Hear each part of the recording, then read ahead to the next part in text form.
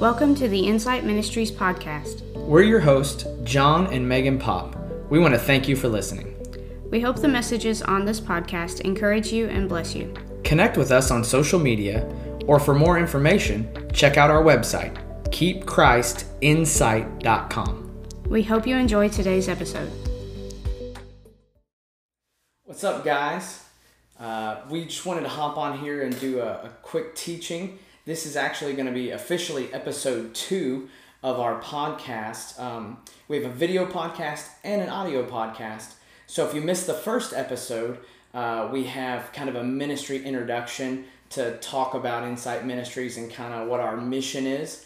And then we are also putting some sermons up that we've preached throughout the years and things like that. So there'll be some content coming kind of out of our archives onto the podcast. But then we're doing these episodes. And so this is episode 2. We wanted to jump on here and do a teaching out of the book of Hebrews, and it parallels to the book of Acts.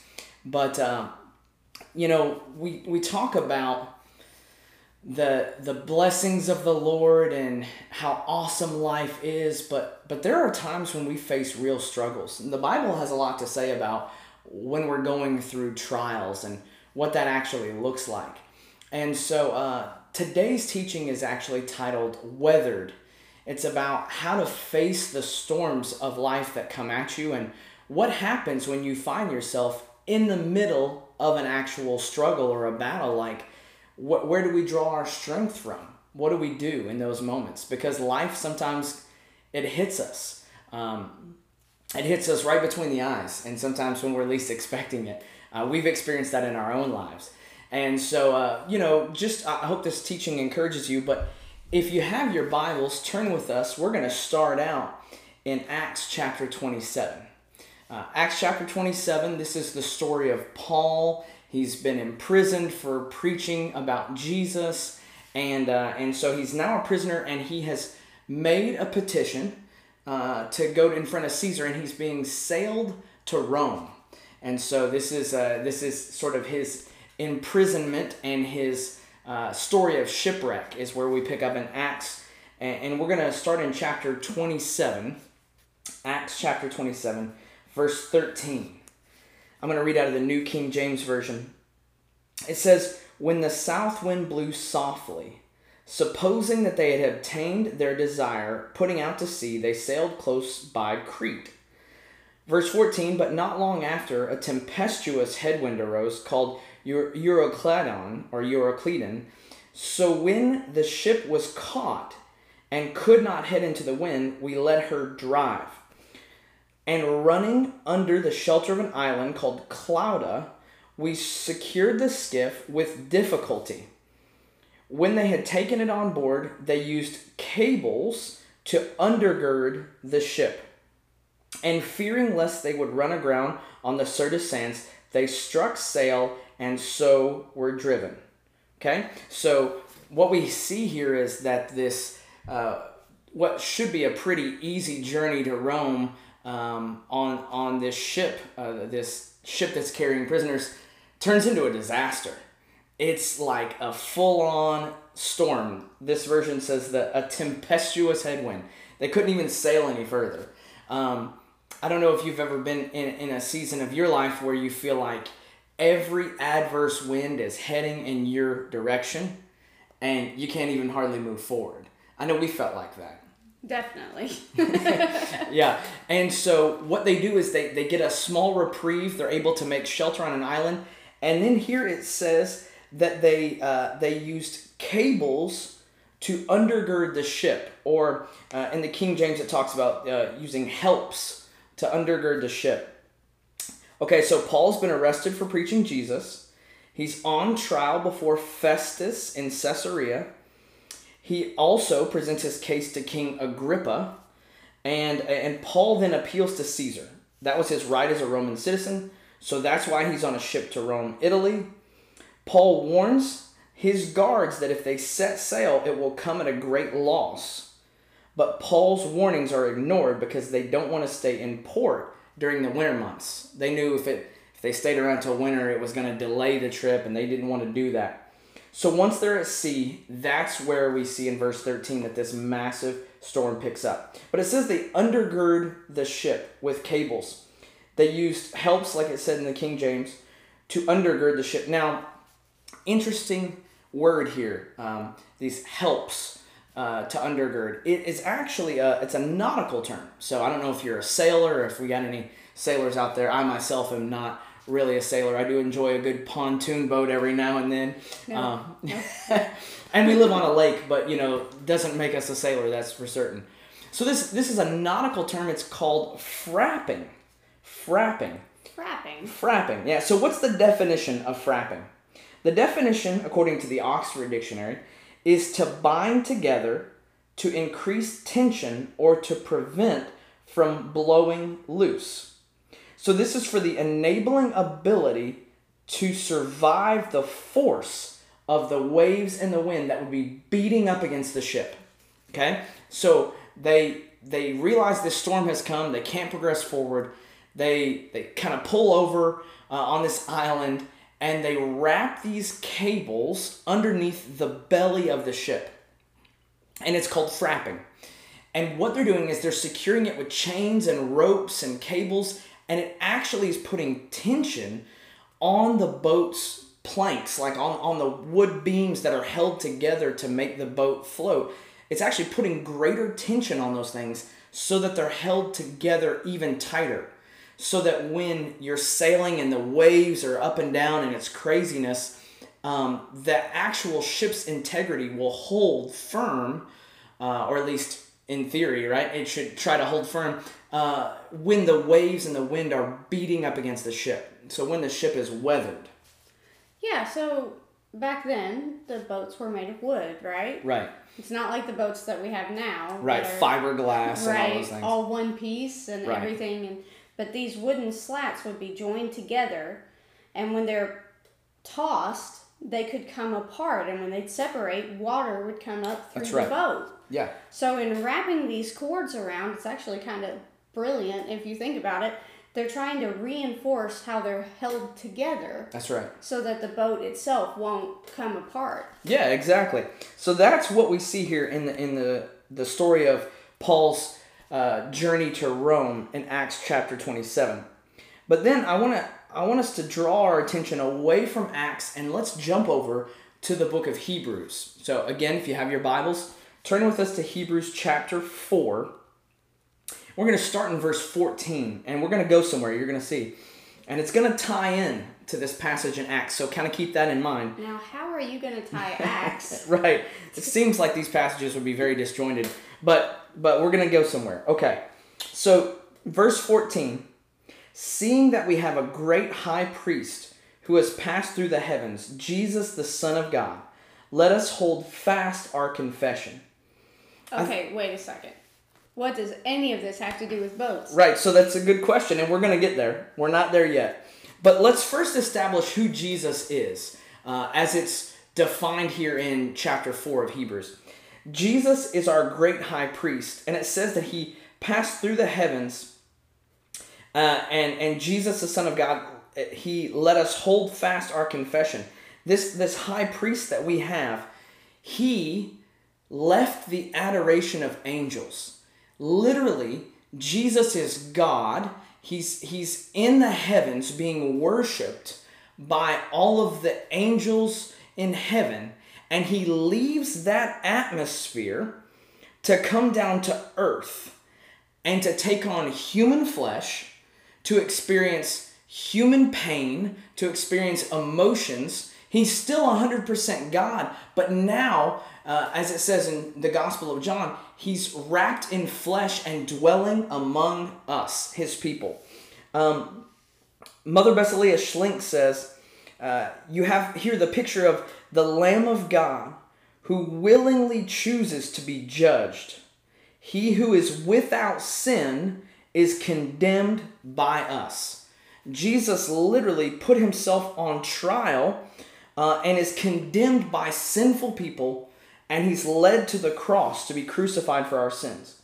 So then verse 15 says, for we do not have a high priest who cannot sympathize with our weaknesses, but was in all points tempted as we are, yet without sin. Jesus experienced temptation. We know directly that he was tempted in the wilderness. Right. By Satan. He was tempted directly. Jesus also experienced emotions. Mm-hmm. We know in the story of Lazarus, we have the shortest verse of the Bible that Jesus wept, but it also says that Jesus groaned with anger. He was feeling the weight and the emotions of losing a friend, and he allowed himself to cry real human tears to prove that we have a God who actually can sympathize with us when we're in the midst of loss. Well, not just in the midst of loss. I mean, yes, Jesus did feel grief when Lazarus died, but remember in the temple when he flips the tables? Right. He felt anger too. Absolutely. Jesus also experienced betrayal. He was betrayed by one of the closest people to him in Judas, yet still took the time to wash his feet. And that shows us both how Jesus endured betrayal, but he operated in forgiveness in the midst of the betrayal that was coming. Jesus experienced storms of life, but really, we know he experienced physical storms. He walked on the waves during a storm. He gets up and rebukes the wind and the waves. When the disciples think that they're going to drown, the boat's going to, sink, they wake up Jesus who's napping in the back, and he has to rebuke the wind and the waves. So Jesus experienced actual physical storms as well, and he prevailed over them because he knew that he had authority over the wind and the waves. So now we get to verse 16, and this is a very familiar passage. We've probably all quoted it at some point or seen it on bumper stickers or in sermons preached, but it's, "Let us therefore come boldly to the throne of grace, that we may obtain mercy and find grace to help in time of need." I love that verse. Oh man, that's such a comfort to us because, first of all, it's not about accessing the grace and mercy of the Lord when everything's great. It actually says that it's for our times of need. Right. That we come before the Lord. But we're able to come boldly because, back to verse 14, we serve a great high priest. We serve a high priest who is Jesus, the Son of God, who was able to sympathize with our weakness, who was tempted in all points like we are, but yet did not give in to sin. He was crucified and resurrected, and now is exalted to the right hand of the Father, forever making intercession for us. And because we have such a great high priest, it gives us access. And it doesn't say come timidly. It actually says come boldly. It always makes me think of the story of Esther and how after several months of not even seeing her husband, the king, she has to go into his throne room knowing that if she goes unsummoned, he could have her put to death. Yeah. And he was obviously a wicked king, but she still enters the throne room with boldness. Yeah. Yeah. And here we are. We can enter the throne room of God with boldness and not even have the threat that he's going to strike us dead. That's right. That's right. He actually welcomes us in. He invites us in to come boldly. But here is the beautiful way that this passage ties back to Acts chapter 27. It says that we may obtain mercy and find grace to help in time of need. This word help here is the same exact Greek word that's used in Acts 27:17. It's specifically a rope or a chain for frapping a vessel. In fact, it's the only 2 times in the entire Bible that this specific word is used. Once in the physical shipwreck of Paul in Acts 27, and once here symbolically talking about the ability for us to obtain grace and mercy to wrap us, literally to hold us together. So he's not telling us that we're not going to go through the storm. That's right. What's he saying? So we don't run to Jesus to receive escape from the storm. Instead, we receive reinforcements for the storm by his grace. It is his grace and mercy found in the connection of relationship that wraps us up. It strengthens us to endure the wind and the waves that head towards us in those trial seasons that we walk through. It is the weathering of storms that actually brings maturity to the saints. So what I'm hearing is that when I feel like I'm coming apart, I can go to him and obtain help. Right. To hold me together. That's right. Absolutely. Yeah. He strengthens us to come through things which then become a part of our testimony. And it's what we can use to encourage others in their faith. It's so important that we realize that Jesus gives us what we need to actually survive the storms that life throws at us, but it requires us coming to him.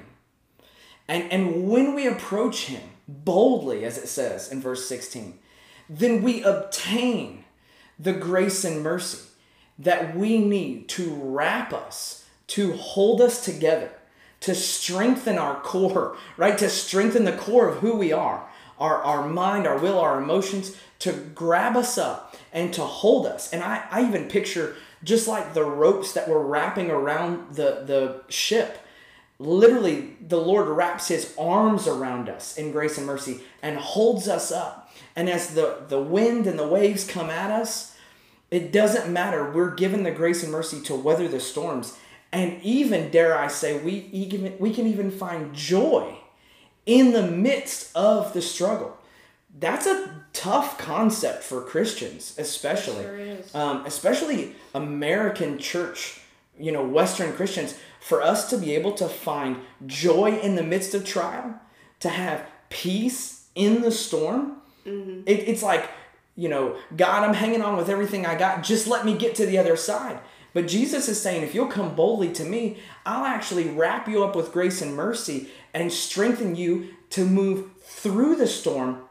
And because we're held together by him, it actually gives us the experience and the maturity we need to have a story to encourage those when we make it to the other side. So it's not just about the final destination. It's about how well we weather the storm in the process. Absolutely. Are we going to choose to weather the storm with joy, knowing that he's got us, that he's wrapped his arms around us? Or are we going to lose our minds? Are we going to get so upset with focusing on the wind and the waves that we forget to realize that he's actually all around us and he's wrapping us in the grace and mercy that we need to survive the storm if we'll just come to him, our great high priest. He understands, like, life is tough sometimes. He understands sickness comes and loss comes and pain comes. He understands that there's weeping that happens in the night, but joy comes in the morning.